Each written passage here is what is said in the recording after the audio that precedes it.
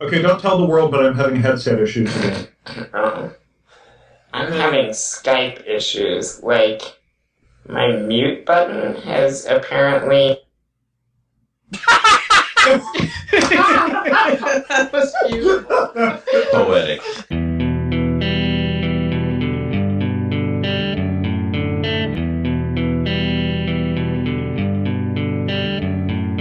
Hosting and bandwidth provided by the Blue Box Group. Check them out at bluebox.net. This episode is sponsored by JetBrains, makers of RubyMine. If you like having an IDE that provides great inline debugging tools, built-in version control, and intelligent code insight and refactorings, check out RubyMine by going to jetbrains.com/ruby. This podcast is sponsored by New Relic. To track and optimize your application performance, go to rubyrogues.com/New Relic. Hey everybody, and welcome to the Ruby Rogues podcast. Chuck is off this week, so I'll be your host. With me today, I have David Brady. 404 poop metaphor not found. Josh Sesser. Good morning. Katrina Owen. Good afternoon or evening from the Arctic. And we have a guest rogue this week, Arlen Walker. The button today is, Mr. Garibaldi, get that police box out of my office now. Very nice. James, I know you don't run the show very often, but you forgot to mention yourself in introductions. Oh, yeah. I am James Edward Gray II, who doesn't run the show often enough to remember how to do an intro. So, And today we're talking about off by one errors. Off by one error, right. But today, the good news is I reclaim my tie for most episodes of Ruby Rogues recorded, so it's a very special day. We have some announcements to make before we get into the show proper. Actually, before we do that, why don't you introduce yourself since you haven't been on the show before? Okay. My name's Arlen. That's the Twitter handle as well. I do some freelance work, but right now I'm doing a full-time gig at a company called PKware. The old guys in the crowd will remember PK Zip back from the IBM PC days. The current focus of the company is data encryption and compression. Are they still in Dearborn, Michigan? No, they're in Dayton, Ohio, and Milwaukee, Wisconsin. Okay. My college days were spent compressing stuff onto floppies, and every time you ran PKZip, it would say, copyright PKware and, Dearborn, Michigan on it. And yes, I ran it that many times. That's awesome. So Arlen, you're cleaning up their websites with Ruby or no? Not yet. I've only been there a week. Good answer. Okay, so as I said, we do have some announcements. First of all, we need to announce some support from listener Dave Newton, who has signed up for our unofficial rogue status on Parler, which means he's contributing the most to help support the show and keep us doing this, since we're all, recording the day after Christmas and skipping out on family time and stuff. That's we really appreciate that. So thank you, Dave. We just wanted to mention that we appreciate you on the air. We have some more announcements. Dave, we freaking love you, Newton. That's right. Henceforth known as Dave, you are amazing, Newton. Right. Okay, and we have some more announcements, so let's go to Josh Sesser for the best of Parler. Okay, so if you're living under a rock and don't know what Rogues Parler is, it's our listener email list. It's private. You have to pay us money to get on the list, as a great way to support the show, which Dave Newton has done in spades. Right, so the best email thread on Parler in the last week was entitled DHH Episode, and I don't know, we had about 80 emails in that thread, which I think is pretty much a record except for the introduction thread. And this was, people had been talking about some of the topics that we addressed on, what was it, episode 56, James? Yes. Yeah, episode 56 with David Henmar Hansen. And it split off into a thread and was chunking away, and a lot of people were saying what they think DHH meant on occasion. So we poked David, and he hopped into the email thread on the list, and we had a pretty spirited conversation about object-oriented design and maintainability of software and various other bugaboos. And it's still going strong. So that was one of the more awesome threads we've had on Parley in a long time. So that is the thread how us geeks spent our Christmas vacation. Yes, it was great. Okay, we have sure beats dealing with relatives. We have one more announcement about a survey which David Brady will tell us about. So, what was the best Ruby Rogues episode this year? Was it the Rails Bridge episode with Sarah May? One of the book club episodes, like Land of Lisp with Conrad Barsky? Was it the Solid episode with Jim Wyrick? Was it the DHH episode with DHH? Go to rubyrogues.com/survey. Let us know. We'll tell you why later. All right. And I think that concludes our announcements. So let's get into the show. This week's episode is called Learning from the Past, and we decided to do this episode because Arlen wrote a concerned blog post / email to us. So Arlen, why don't you tell us what that was about? Well, the basic sentiment that set me off was the idea that a developer, or I suppose he can be extrapolated to be anybody, could not possibly learn, in this specific instance, software development patterns, and could not possibly begin to understand software development patterns until they have felt the pain of not using them. And that notion that kind of went unchallenged struck me as being completely anti-scientific, not just unscientific, because the whole premise of education is that we learn from mistakes other people make. We don't learn only from our own mistakes. And to require somebody to learn only from their own mistakes means that the state of the art will never advance, because eventually you'll get to the point where you don't have enough time in your life to make all of the mistakes in order for you to learn from them. This sounds like someone who not understand the pain of not have fire. Okay, so I think that's a pretty good, solid theoretical foundation for learning from others, via reading or language in some form, but that's up against learning from experience. Yeah, but there's vicarious experience as well as direct experience, and I think one of the examples I used was a person from a major open source project told me once about a new paradigm or a new approach they had just read about and they just discovered, essentially, called Model View Controller. And this conversation happened in 2005. And if you go back and look at the history of software development, you see in the 1950s, you see agile programming. In the 1970s, you see agile programming. And then in the 1990s, all of a sudden, you see it again. We as an industry, it seems, have anterograde amnesia. We have an inability to form long-term memory. That's awesome. Yeah. I believe it was at Uppsala a few years ago. Alan Kay did a keynote presentation where he basically, showed a bunch of videos of stuff people had done in the 50s, on computers, that just blew everybody away with what they were able to do, 50 years in the past that is actually hard to do these days. So it's not like the guys 50 years ago were slouches or anything. So, Arlen, it sounds like you framed both sides, both your argument and its own rebuttal, depending on context, right? I mean, on the one hand, there's, you're unable, you can't learn unless you experience it. But on the other hand, we've got the eternal September going on, right? Where it's like every year the new group of freshmen comes in and everybody makes the same mistakes again. You can't learn unless you learn from experience, but we're obviously not learning from anybody else's experience anyway. And I wonder why that is. It's frustrating to me because I've been around since, the days of SDM70 and some of the serious waterfall, software development ideas. And it just seems to me that we're repeating mistakes that we shouldn't repeat. And it's it bothers me, and I don't have an answer necessarily.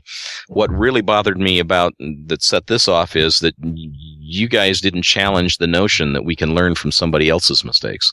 That's a good point. I thought you guys were better than that. And now we're actually going to show you that we can't even learn even when we're called on it. There's at one point in our past, we had a conversation about learning from the rules, and I brought up how obviously we follow the rules most of the time, but learning when to break the rules is a very valuable skill to get the hang of. And then the counterpoint was made that maybe it's backwards. Maybe it's we need to learn when to follow the rules, which I don't hold that idea, because to me, we put those rules, quote unquote rules, more like guidelines, right? But we put those in place because more often than not, they lead to saner solutions or better solutions. Now, there's always going to be edge cases where, if I go off the map this time, I can actually do better than our typical usual plan, and I think that's always going to be the case, which is why we have to, never follow them absolutely. But I think programmers, we're kind of, anarchist. We don't like the rules, right? We like to have as few rules as possible, or something like that, and we don't like to be chained down, and so we resist that. James, I think the word you're looking for is rules are for other people. Right, yeah. Right? Don't we all have that attitude? I have the sign from the 1980s that says managing programmers is like herding cats. Yeah, exactly. It's I don't know what it is about our particular profession, but we seem to have that disease more than most people, I think. Oh, in the original, James had brought up chess in that context, and that actually worked well for me, because in chess we've had that discussion over the past 10 years between John Watson and Jacob Aagaard in a series of books. But the idea of having rules and when to follow them. C.J. Purdy, a great chess writer, once wrote, "There are those who do not know the rules. There are those chess players who do not know the rules and thus are weak.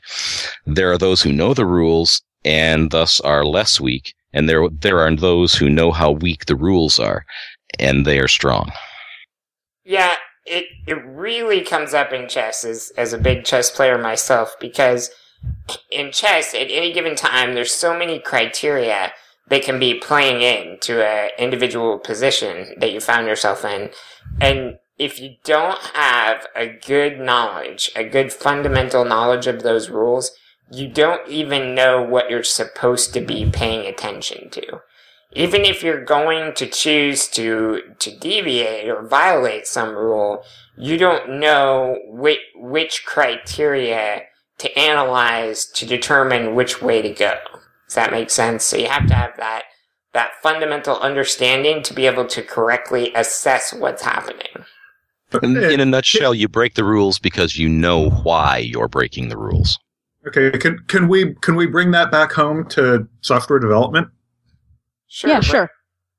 So when I learned TDD, I followed the rules of TDD to the point, like no deviations whatsoever. And there were a lot of people who said that, well, you shouldn't always use TDD. I'm like, okay, but I don't know how to do TDD, so I need to do it until I know how to do it. A lot of people will ask, well, when do you not use TDD? And the thing is that until you've used it so many times in situations where you maybe don't need to use it, it's really hard to say. Like, it's really hard to have enough context about a rule to know when to break it without really knowing the rule, without really having overused it and used it in situations that are correct and situations that are probably incorrect. So you're saying something like, if you have a hammer and everything looks like a nail, that means that you don't really know how to use that hammer well enough. Yeah. There's a morphism of that if the only tool you have is a hammer, every problem looks like a smashed thumb. There's a I'll laugh for you, David. Thank you. One of our old episodes that I think is underappreciated is the episode where we interviewed Dan Cub. Do you guys remember that one? Yeah. Oh yeah, that was like science. Yeah, it was, what an amazing, that episode was like super eye-opening for me. And Dan is so good about making his learning purposeful. Yeah. He'll adopt some rule, and I'm not sure I remember exact examples. Actually, I think I do. One of them was replacing constants with methods, like never using a constant, just defining a method that returns that value and doing that. And then he would do that for like a long period of time, and then assess. Is my code getting better or is it getting worse? Right? Is this doing something for me or not doing something for me? But it's so purposeful, right? It's such a great way to learn. And that's very, we're programmers and we appreciate these facts, right? Think about when we're optimizing something. We profile it and see how much time it's running in and then, make some change and then run it again because we all know that we can guess where the speed block is, and we're probably wrong most of the time. And we keep doing that till we found it, but we don't always do that to ourselves. And I read a great article the other day about a champion StarCraft player. Yeah, those actually exist. And it was amazing how much attention he had paid to his playing ability under separate circumstances. So, he would come in and make it ridiculously cold in the room, and then play StarCraft over a period of time. And make it ridiculously hot in the room, and play StarCraft over a period of time. And then analyze what are the conditions under which I play StarCraft better. Right? It's very interesting. So I think it's interesting to note also that Katrina touched on this notion of internalizing the ability that you get that I'm going to do this until I'm good at it. And I was having a conversation with a coworker recently about the value of testing, and I love testing, and my hackles start to go up anytime somebody wants to question the value of testing. And the reality is that we have a full QA staff, and there's some things that we shouldn't be testing because we're already paying money to have somebody else test this. So unless the test has a different way of generating ROI for the team, just finding bugs, that's QA's job. So we have to find ways to speed things up.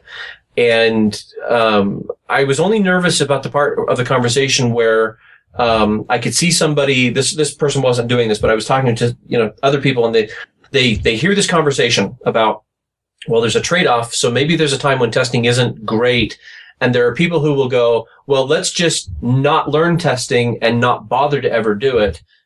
We don't need testing. And then they sail on merrily down their way thinking there's this trade-off. We've avoided it. Now I don't have to learn this. And they've missed the fact that it's more like The Hobbit. You have to go there and then come back again so that you understand the trade-off. And then you can decide. And like Arlen said, that you can,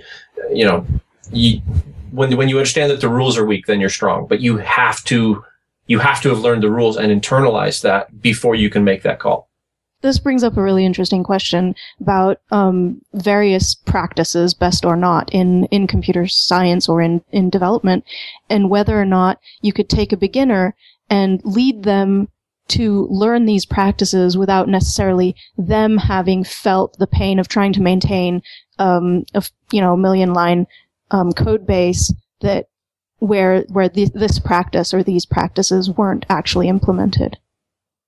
Yeah, I'd like to take your experience with TDD and extrapolate it a little bit, because if you've done a lot of work with TDD and found out where it works and where it doesn't, where it's useful to use it and where it isn't useful to use it, if you publish that, then the next person coming along can look at what you've published and say, well, maybe I shouldn't do that here. Yeah. Right, but so if they decide saving them making a mistake. Right, but if they don't ever do it and then they decide that they should do it, they're going to have a harder time. Does that make sense? Right. Yeah. They should learn the principles of it, but they can at the same time learn from Katrina's experience that it doesn't work in this area. Yeah. I think we're in violent agreement. I mean, you have to develop the habit, and there's no way to do that except to spend some time in the trenches. But I certainly agree that it's absolutely a disservice to the newbies coming up in the field to just throw them in the deep end and hope that they can figure out how to untie the sack from the inside. We could be giving them a much more sophisticated opinion going in, uninformed opinion going in. By saying, here are some nuances to look out for. There's another way of doing this. Have any of you tried reading some of the Head First books? Yeah. Yeah, I read one. Yeah, they're depending on your context, they can be really useful or not. And one of the things that I think that these books do really well is that they will give you an idea, and then they will lead you into making the typical mistakes that following that idea can lead to. And then after you've made that mistake in a very small toy program, they'll tell you a different way of solving it. So, for example, in their design patterns book, they suggest that you build a program. They've introduced inheritance, and they suggest that you build a program to do some sort of Starbucks drink price calculator, and it turns into a nightmare of like parallel hierarchies. And then they introduce decorators, and it doesn't take more than like 4 or 5 pages to really understand the use of the decorator pattern in this context. Yeah, it's really interesting. I think you just nailed it right there, right? There's a sense of scale involved here. So you have, people that say you can't learn it until you felt the pain. So say you start making some mistake, but at a minor scale, you can probably make that mistake a few times without paying a very big penalty, right? But then if we're talking about a big scale, a very large application or something where you've made that mistake all over it, then the pain really sets in, right? And that's when you realize, oh, I've made a huge mistake here and I need to rethink this. But if you have like an experienced mentor, say, working with a junior programmer, and that programmer starts making that mistake, they may not feel the pain yet, but there may be opportunities still for the experienced mentor to say, see how you're kind of having a hard time doing this or whatever. We may recognize the pain quicker, because knowing where things are heading or whatever, and can show the better way. And then, it still may be possible for that junior programmer to appreciate it on a smaller scale after it's been pointed out without having to go all the way to where it slayed the entire machine. Right. And I think that some of that has to do with like a local maximum versus a global maximum that or minimum, depending on your perspective, that you could be, a junior programmer or anyone really can be in some, little trough local minimum on the overall curve and be really optimized for a particular approach. And that'll, they're doing the best they can within that way of thinking about the problem. But it turns out that if you, cross over one of the local maxima, you can find a much lower minimum right next door. It's like, oh, well, I switched from, using, presenters to using a builder pattern, and suddenly everything becomes much, much easier. So one of the things that I found is really excellent, and James, you just mentioned mentors, and I think mentoring is a great way to help educate people and help them learn. But sort of the 100% always on mentorship while developing is another word for pair programming. And I found that educating someone in programming, once you're past a certain level of capability, it's like pair programming is such a great way to educate people and to teach the context, which is really what you're talking about, James, is having the right context to be able to decide between, which of the rules you want to pay attention to.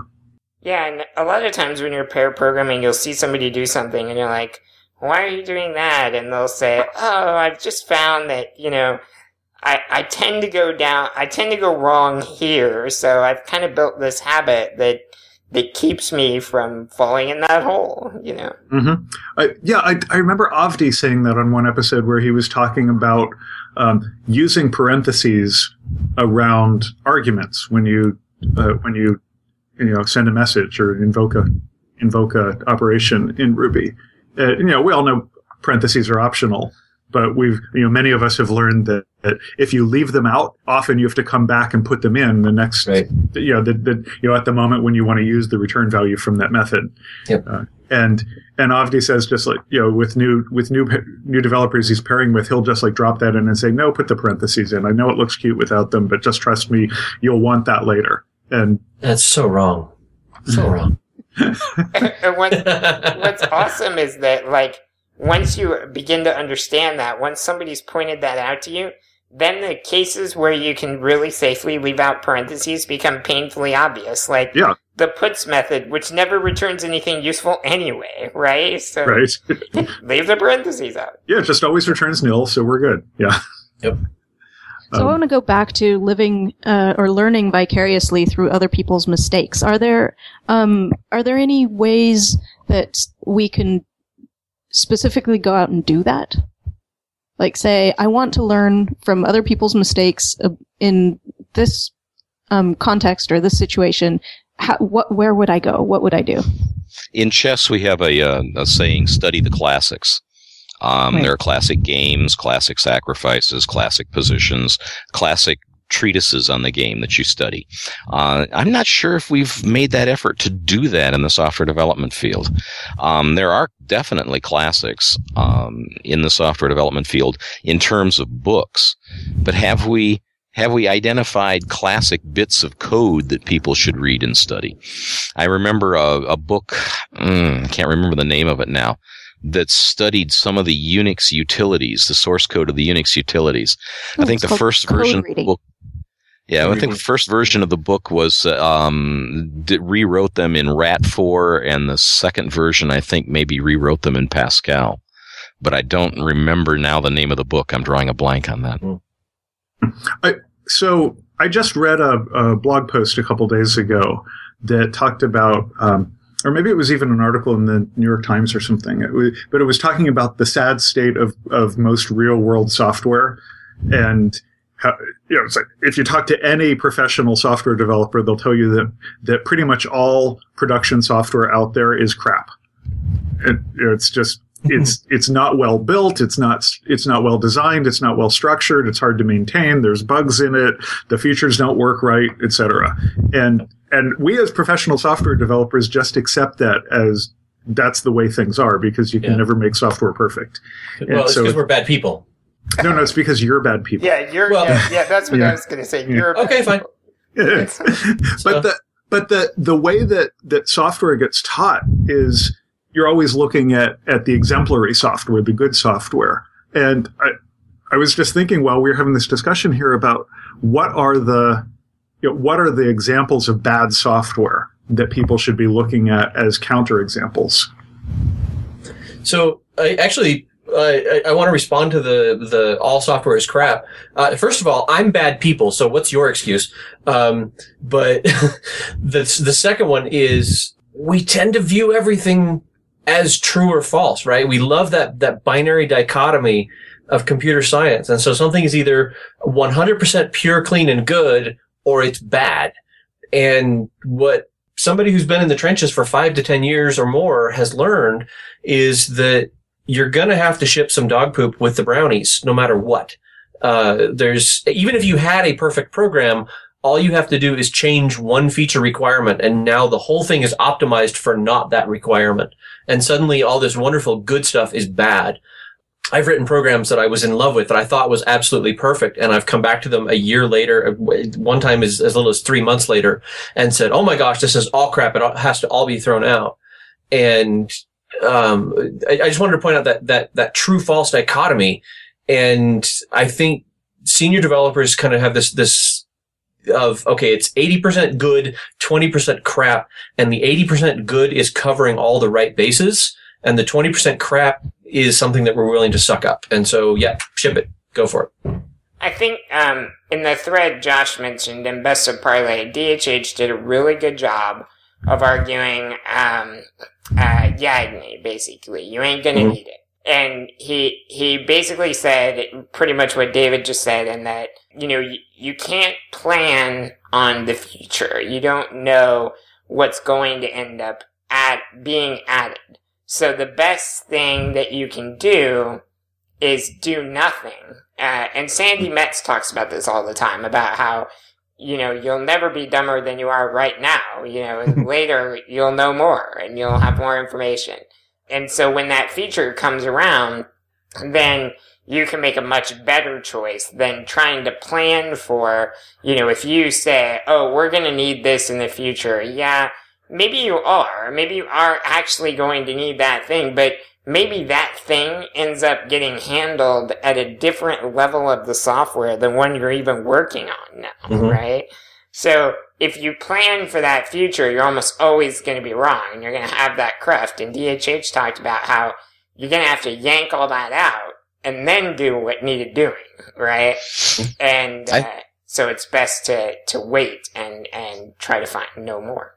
But I think we're bogging down in the concrete right now. The idea is what needs to go into a newbie's head, because if it's not in your head, it doesn't come out of your fingers onto the keyboard. And we need to put as many concepts and as many good ideas as possible into the head of junior developers as quickly as we can. Yes, they're going to screw them up when they put them out. They're going to write bad code. That's the function of a junior developer. They will write bad code. But is it better? I think it's the function of a senior developer. Yeah. That's true. Just That's more true. of it faster.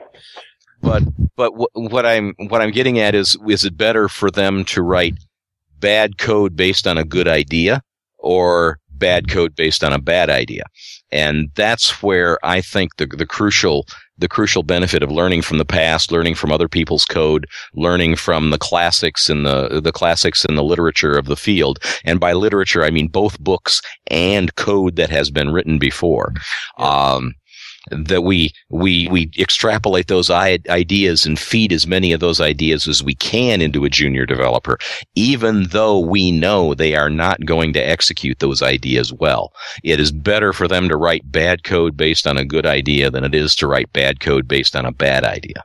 I think you're right there, Arlen, but I do think that we can go too far in that direction. There's definitely some hurdles in programming where my answer is, after you have about 500 more conversations with the compiler, you'll figure that out. And sadly, I think there's just certain phases you can't get past without that. Like, I agree that giving them good information, giving them good plans and stuff like that is very valuable. But in the same way, I mean, you could start today and decide to read all of the classic books written about programming and then start programming, and you'll die before you get to the part where you get to start programming. Right, but so the way to put ideas into somebody's head is not necessarily to give them a book about it.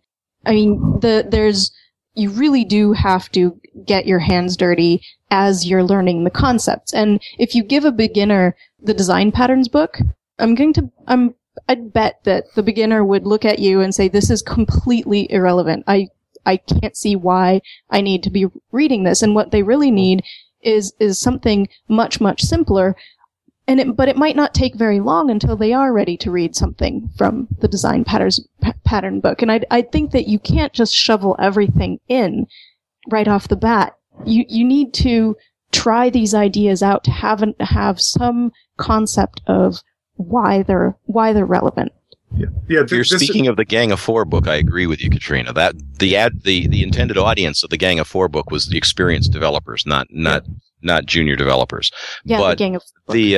The Head First Design Patterns book was more aimed at the beginning developer, and it taught a lot of the same pattern. It taught a lot of the same concepts, but it taught them in a different way. Exactly. That's what we need to do with the juniors. We need to see that they get the information in a way that they can understand. Right. So you have to pick the right material. the Gang of Four book being for experienced programmers isn't a problem with the book. That's the problem there is trying to give that to newbies who aren't ready for internalizing that information. Yeah. So there's a phrase that we keep using, which I think is really interesting. We keep saying you can't teach or you can't do. And I love it when somebody says that, because I've recently started getting kind of a head itch when what we used to say when I was growing up was you can't teach self-esteem. And, this was used as a weaselly dodge for anything targeted towards, teaching anything about character or esteem or competence or anything like this. And it was used to basically say we're going to teach self-esteem very, very badly. And what I've pushed back on lately is to say anytime you say you can't teach is to maybe step back and say we haven't figured out how to teach yet. Programmers, we got a lot of people with Asperger's syndrome, and a lot of the teachers have it. And I'm just picking on one social disorder, but the fact is that we're awkward. And so we've got people that aren't good at being taught by people who aren't good at aren't good at teaching. And so when we say we can't teach this, I think it's interesting to say, well, we haven't figured out how to teach this yet.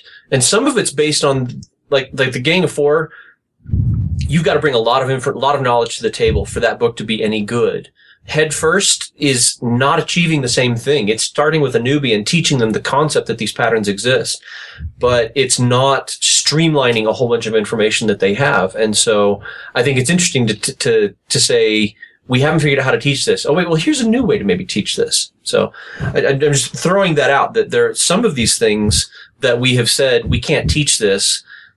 Okay, but you can't use that as an excuse to never try. Does that make sense? I think you have a great point there. I was trying to think of a good example of my, you'll figure it out with 500 more conversations with a compiler. And yeah. The one that comes up in me is stack traces. Looking at a stack trace and figuring out what's wrong. Mm-hmm. If you watch experienced developers do that, they go right to the problem, seemingly quickly, and even when the stack trace is real bad and doesn't, well point to the problem, a bad error message or something like that, they tend to know where the problem is or what kind of thing has gone wrong.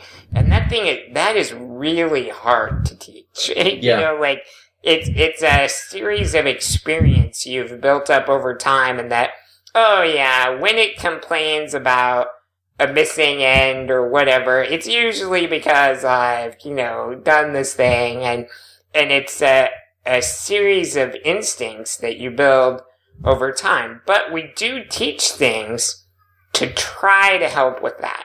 For example, TDD is a great example. If you're following a good TDD cycle, then when the stack trace pops up, your space of where you have to look is significantly less. Right. Yeah. James, what you're talking about is, it sounds like, is that process of internalizing the 10,000 things you need to internalize to become an expert.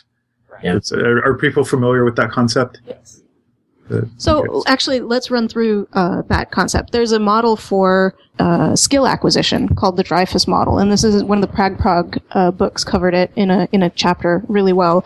And it talks about 5 stages for developing a skill. And the first stage is a novice, when you really don't know anything. The second stage is an advanced beginner, where you can kind of follow a recipe, but once you're outside of that recipe, you're unable to get back on track without help. There's the competent stage, where you can you can follow routine procedures and get basic stuff done. And then there's the advanced and the expert levels, the proficient and the expert levels, where you really have a lot of context available to you, and it feels like intuition, but really what it is a lot of really fast processing that's based on a very large amount of experience. That book is Pragmatic Thinking and Learning, by the way. Right. Thanks. And I mean, that's a great summary, Katrina. But when you get to that expert level and you have those, roughly 10,000 things internalized, the amazing thing that happens there is that they become sort of automatic. You don't have to stop and think about them, because when you start working with your sort of, I guess, generic symbolic processing thought processes, that's some of the slowest thinking you can do. And if you've internalized something to the point where it's more it's like if you're a musician, you can't sit there and think about, you're looking at the sheet music and trying to, oh, well, that's on the bottom line, so that's an E. Yeah. If you'll never be able to play music thinking at that speed. I once worked with a group of kids that were just all straight out of college, and they were all brilliant. They're very, very sharp programmers. And my manager asked, so what do you think of the team? And I said, they're brilliant. They can figure anything out from first principles. And he said, but, and I said, well, the problem is that if you want them to do anything, they have to figure it out from first principles. Can we shift this a little bit and talk about software pattern or design patterns in particular? Because that was one of the topics that came up that I guess sparked this whole podcast. And can you teach someone patterns who, and are they a useful teaching tool for people who don't have the experience and haven't felt the pain yet? And I guess I think that's sort of the whole point of this conversation here. At the risk of further antagonizing Josh and bringing in chess again, I coach chess, and I had a high school player who was rated fairly lowly, and I taught him 2 chess patterns, the Greek gift sacrifice and a rook lift, which is a pattern for attacking. And then I taught him an opening that promulgates the use of those patterns, and his rating doubled in 1 year. He did not become a master chess player by any stretch of the imagination, and yes, he continued to make mistakes, but that gave him a solid footing that he could build his chess game around. I think we can do the same thing in software development with the software design patterns. That brings up a good point. It's if you're going to choose 2 or 3, which 2 or 3? Mm-hmm. TDD would be really high for me. Yeah, well, that's not a pattern. That's true. That's true. So I way back when, before injuries, I studied Kung Fu, and my Sifu was pretty impressive. For a man in his 30s, he knew a heck of a lot of Kung Fu, and Tai Chi, which was why I went to go see him. But one of the things he taught us was, he told us a story of some prince who wasn't very bright, but his father wanted him to study Kung Fu. So his Sifu taught him one move, which was like the most basic punch move there is. And that's all the guy ever studied. And he became very good at that one move. And that made him a terribly effective fighter because he had something that he was really, really good at. And now the other side of that, of course, is if you don't have versatility, you're stuck in a situation that you don't have any tools to deal with. Yeah. But Arlen, it sounds like you taught somebody who is a beginner a couple of things that you knew from your experience. These were useful things to know. And so he got the benefit of your mentorship and your greater understanding of what are useful things to know. And then he got to focus on those couple particular things and polish them up and get good at them. And then that let him play in games that were interesting enough that he could learn and become a better player overall. And that's one of the real keys, right? Because so then you're hooked, right? Then you have your thing that works for you and you start doing it. And then someday you run into that chess player or that Kung Fu competitor or that piece of software that is the perfect antithesis to that technique you've mastered, right? Yes. And it tears you apart. And then you're like, okay, I want to know how he did that, and it hooks you. Yeah, but more to the point, in the place of this particular player I was talking about, and yeah, Josh, some of it came from me, but a lot of it, like the Greek gift sacrifice, has been studied in chess circles for the last century, and many people better than I am have laid out the requirements for it, and all I basically did was point him at them. But It gives you a solid basis. You are now doing something. You are accomplishing something. You're feeling good. You're feeling good about what you're doing, and you want to learn more. And so it didn't stop just with those. I taught him those, and that got him on his feet. And from that point on, he was unstoppable in picking up more things. Yeah. So we're in violent agreement there. It's that desire to learn more, that hook that you put in, right? If the only tool you have is nothing, here, let me show you this cool hammer. Right. And for a while, everything's going to be nails to you, but you're going to do a lot of hammering. Yeah. Yeah. But there's the circumstances of his learning that, and that's what I was trying to focus on, was that, you know, he's getting the benefit of your experience and your perspective, you know, telling him, here's a few things that you should study in particular. And yeah, he was learning from mistakes that I had made in the past, essentially. It's a technique I've used. I use it with my kids. I told my daughters, I don't know how many times while they were growing up, no, don't do that. That was my mistake. I did that. Trust me, you're not going to like it. I'm a bad teacher because I'll take somebody that doesn't know any tools and I'll say, let me show you this hammer. And the last thing you want to do when teaching the hammer is, oh, and by the way, you're going to have to learn 1,000 other tools later and you will even end up hating this hammer. That's not how you teach the hammer, you know? It's like, let me show you this hammer. It's so freaking cool. You know, in 3 months, you're going to be roofing like a madman. And, you know, I can't leave off the, you know, but eventually you're going to hate anybody who uses a hammer. Okay. So who has recently ridden as a passenger in a car driven by a teenager? Not recently. Avdi has. Yeah, where's Avdi when we need him? I have.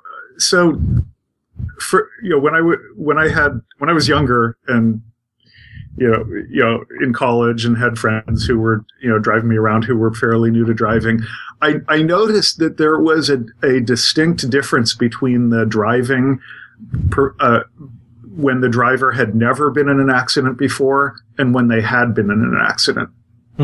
And I figured out after a while that the people who had been in accidents before, I felt much safer in the car when they were driving. That's interesting. Yeah, they've developed those skills. I usually go wrong like this, so if I compensate here. Well, I don't know if it was so much the skills that they leveled up on because they decided they were important after they had an accident or had been in an accident, or just their whole attitude about driving shifted. Yeah. I've never been in an accident, but I, from age 16, drove like a grandma. And, like my friends would tease me and harass me about it.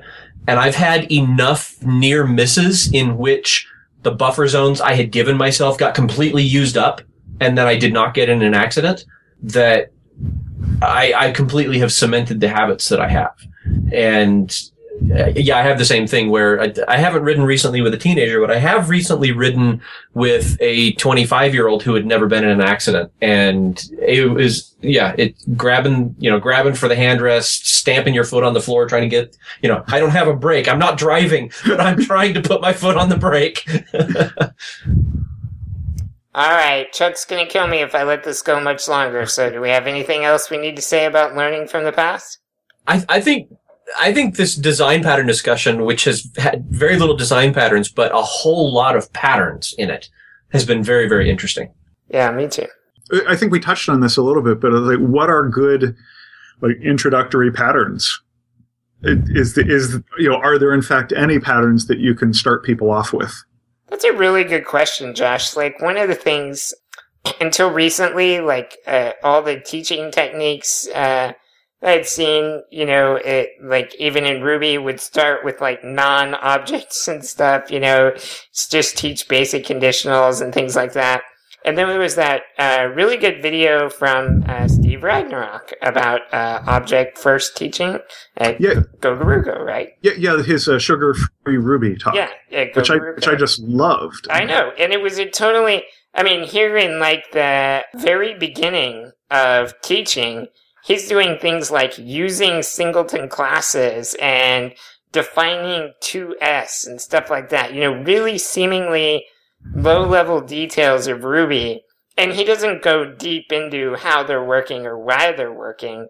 But it was really interesting how he was able to totally shift the focus of teaching by doing that, right? Yeah, and you know, just as a side note, I've probably mentioned this before, but the original Smalltalk experiment where they were teaching grade school children how to program in Smalltalk, there were like 2 students in the class who couldn't get Smalltalk programming. They just kept messing it up, and were never really able to get their brains around it. When they took a look at what was going on, it turned out that both of the boys in question had fathers who worked for Hewlett Packard, I think it was, and had computers at home, and the fathers had already taught their children how to do some programming in BASIC. And they already knew they knew how to bit shift and do RPN. Yeah. The glass was already half full. Well, yeah. The glass was mostly full, and and they said they thought about programming in terms of Go subs. Yeah, and procedurals. Yeah. Yeah. So they it was all the mindset, and it wasn't like they didn't have the same skills to be able to learn things. It's just their focus was already somewhere different. So what's the focus that is a great place for people to start, and what are the patterns that are worth people teaching there? I wanted to say the composed method, but I don't think that's a pattern. There's a template method pattern, but that introduces inheritance, and I think that could go wrong pretty quickly as well. Composed method is Smalltalk best practice patterns. It's not one of the Django 4 patterns. I do think it's one of the neatest things you can learn at an early level, because it shows you how to build software up by layers, right? Yeah. It's interesting. I've been doing software for so long that I'm reading Pooter, and she talks about single responsibility principle as applied to a method. And I'm like, oh, this is so clever and so clear. And why is this familiar? Oh, this is composed method. Yeah. But having it described as a method should have a single responsibility is beautiful. It was a whole new light on composed method. So another thing that comes up fairly quickly, I think, is adapter and facade. There are so many programs that go badly because you kind of think you have to go with what's already there. Yeah, when you're using something else. Yeah. Yeah. I guess a lot of these patterns, like what's important and what's useful and what's even easy to use, depends on not just the kind of software you're writing, but the language you're writing in. Like the factory pattern is something that is really important when you're in Java. And but if you're in Ruby, you sort of get that for free with classes, so you don't have to pay too much attention to it at the beginning. Yeah, same with iterator. Yeah, and if you're in C, flyweight makes a lot of sense. But if you're in a garbage collected interpreted language, you're so far away from the iron that flyweight probably won't ever make sense. Well, in Ruby, objects basically are flyweight, right? They're just a reference to some other something. Yeah, but they're down below the level of the matrix, right? You can't access a flyweight unless you drop down into C and implement something down there yourself. I think these examples we're throwing out in the specific cases they help in are kind of a great explanation of why mentors and stuff are important.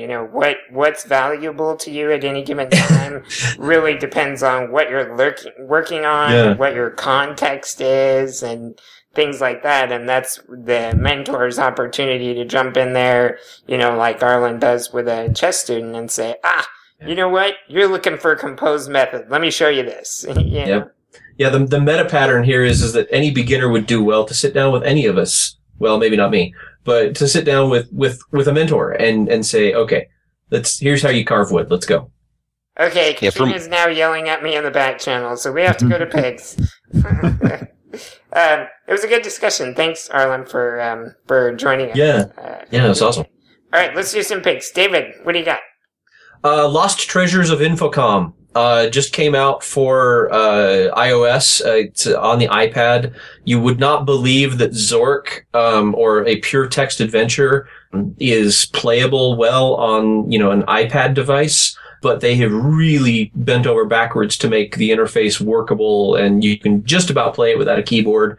Playing it with an external keyboard on the iPad it's like 1983 all over again. It's just fantastic.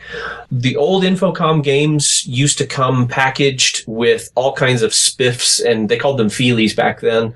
So you would have, like letters from, the vampire that did whatever, and there would be clues to solving the game in the box, printed on the box. And so in order to properly ship an Infocom game, one of these old text adventure games, you really need all of the packaging material that came with it. So what they did with Lost Treasures is you have a 3D copy of the original box. And, like for Amiga and for Commodore 64 and for, these ancient boxes. And then you open them up, like you open up Zork, and there is a Zork mid inside. You can spin it and turn it around and look at both sides of the coin and see that it's got Dimwit Flathead stamped on the coin. And it takes you right back to, for those of you old enough to be taken back this far, it takes you right back to the 1980s, and playing these ancient games. I highly recommend it. It's free, but you get to pick which games you want. Just pay them the $10 to get all of the games, because they're well worth playing. And remember to play with a map and take notes as you go, or you will not even be able to solve the easy ones like Enchanter, which I just finished last night. Lost Treasures of Infocom. It's my only pick for today, and it's just freaking amazing. Katrina? I get a headache just thinking about Zork. Oh, yeah. Those are good games. We basically replayed Zork 1 recently, my wife and I, and sat there, one of us running the keyboard and the other one mapping and stuff. It's a good time. Yeah. Katrina, what do you got? Okay, no tech picks today. I have a cooking pick. I did a bit of cooking away from home this week, and I was reminded of how terrible most peelers are, so I'm picking the Kyocera Mega Peeler. It has a ceramic blade, it's very sharp, and it stays that way. My other pick is kind of two picks in one. It's a science fiction novel and a sequel. It's called Demon by Daniel Suarez, and the sequel or the conclusion is called Freedom.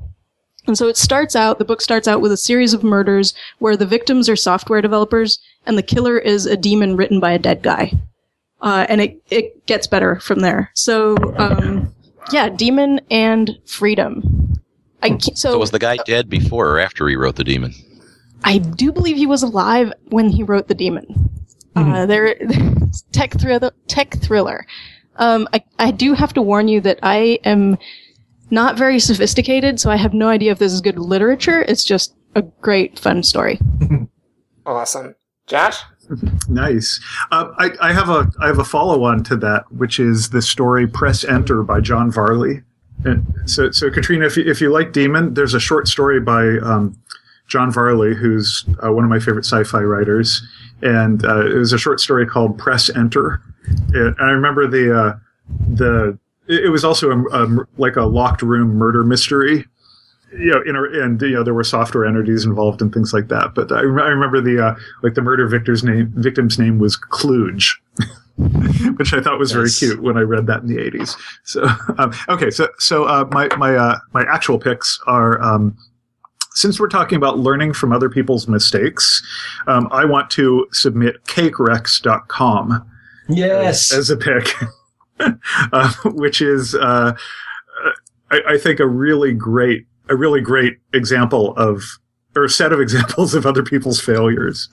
And it's amazing. You go look at the site and you see these professionally created cakes for birthdays and other occasions and how badly they can go wrong. Mm-hmm. Okay. And then, I have a software pick, for a change, and that's Middleman. And so I've only just fiddled around with it, but I definitely have my eye on this for building my next static website. Probably going to convert the Gogoruko site to use that in the next year. But it's one of these static site generators. This one is built using Sinatra as sort of the stitching that keeps it all together. So you can run a little Sinatra app locally to play around with your site during development, and then you push a button and out comes all of the pre-rendered static pages for the site, and then you push that to your server and you're done.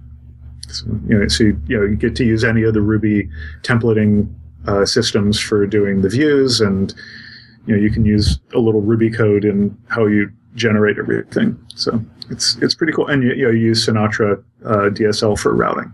So Middleman, it looks really cool. I'm looking forward to simplifying the Gogoruko site using that. So that's it for me. Thanks. That's awesome. I've never seen that before, and I just hearing you describe it, I wonder if in the end it just like turns on rat cache and then goes through and hits every single URL once. I think that's close to what it does. It definitely has some rack middleware in there that basically you throw a middleman up. It doesn't work with a bare web server. You have to have rack running. Huh.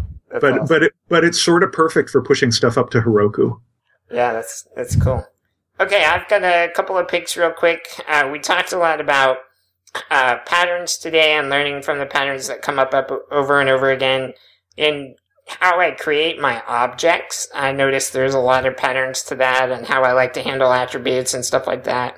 So I've been playing with a couple of gems lately that kind of fit my idea of good patterns. One of them is called the values gem, which is sadly not super easily Googled. But it's a cool thing in that it's Ruby struct class, which I love. And I'm sure Avdi's done a lot of singing of the virtues on it on this show before.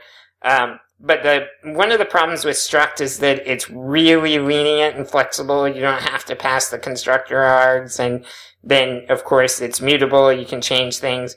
Values is that minus the flexibility. So you have to pass all the constructor arguments. You can't change them. They're mutable values and stuff like that. So if you like struct but wish it was a little less flexible, that's values.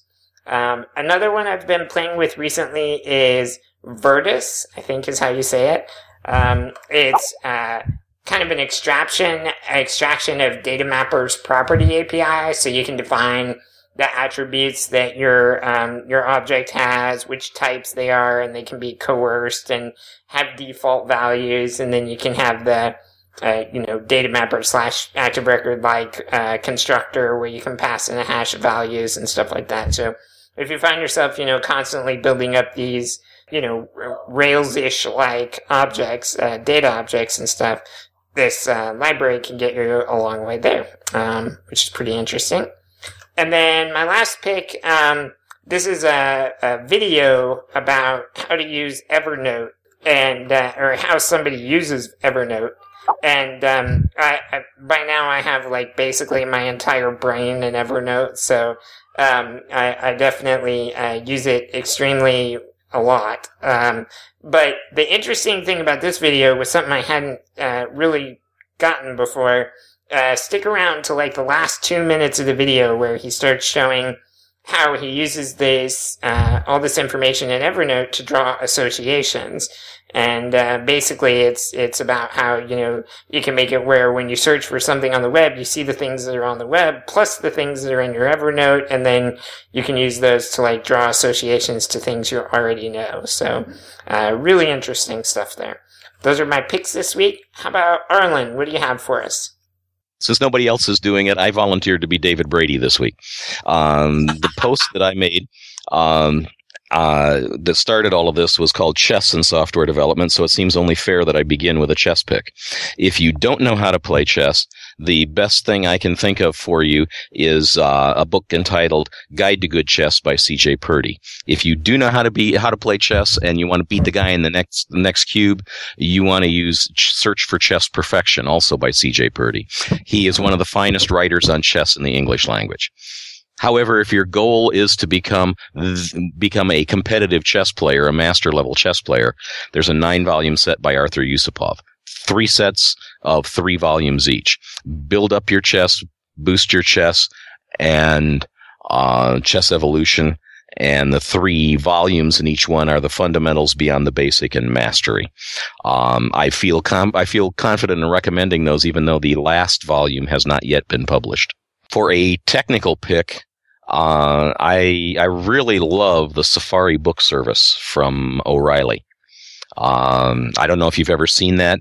It is all of the O'Reilly books, all of the Pearson books, Addison Wesley books, just about every book, every technology publisher, but pragmatic programmers for some reason is represented here.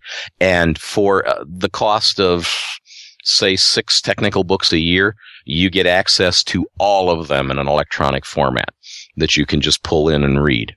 It's just absolutely invaluable. Matter of fact, one of my books on my shelf right now is Practical Object Oriented Design. So I guess indirectly, I'm picking that one too. And finally, for a science fiction pick, the finest science fiction series ever to be made, Babylon 5.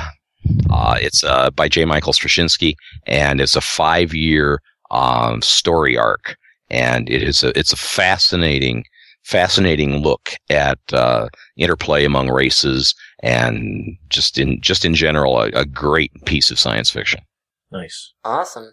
All right. Thank you very much. Yeah, You've got another 4 minutes left to even come close to my record. Yeah, Arlen, I love Babylon 5. I watch it. I've watched that series over and over. And my favorite thing about that series is the thing that they say in like the very first episode, which is no one here is exactly what they appear to be, is so true. and he just like manages to put all this stuff in the very first episode and the first part of the first season that 5 years later you're like, was he really thinking that far ahead? Yeah, it's amazing the way he weaves these things in and out. The 5th season is kind of weak because they weren't sure if they were going to get a 5th season, so he tied up some of the storylines before he originally planned to. So basically what you're saying is it's the opposite of Lost? Yeah, it's called Found. No, it's a story that starts out completely gibberish, and at the end, it all makes sense. All right. Well, Arlen, thanks again for joining us and expressing your concerns and coming and telling us about them. And this was a great call. Yeah, allowing us to have this great conversation. So thank you very much. Thank you for having me. And that's it. Sign up for Parlay, where we have all kinds of great discussions now with DHH. Mm-hmm. What's next week? Next week is our book club episode, right? I think. Yes. Yes. Practical Object Oriented Design in Ruby by Sandy Metz. Woot! And yeah, it's an absolutely amazing book, and we're gonna have a great chat with Sandy, who if you listen to the show, you know we're pretty much all fans. So yeah, join us next week for that, and thanks everybody.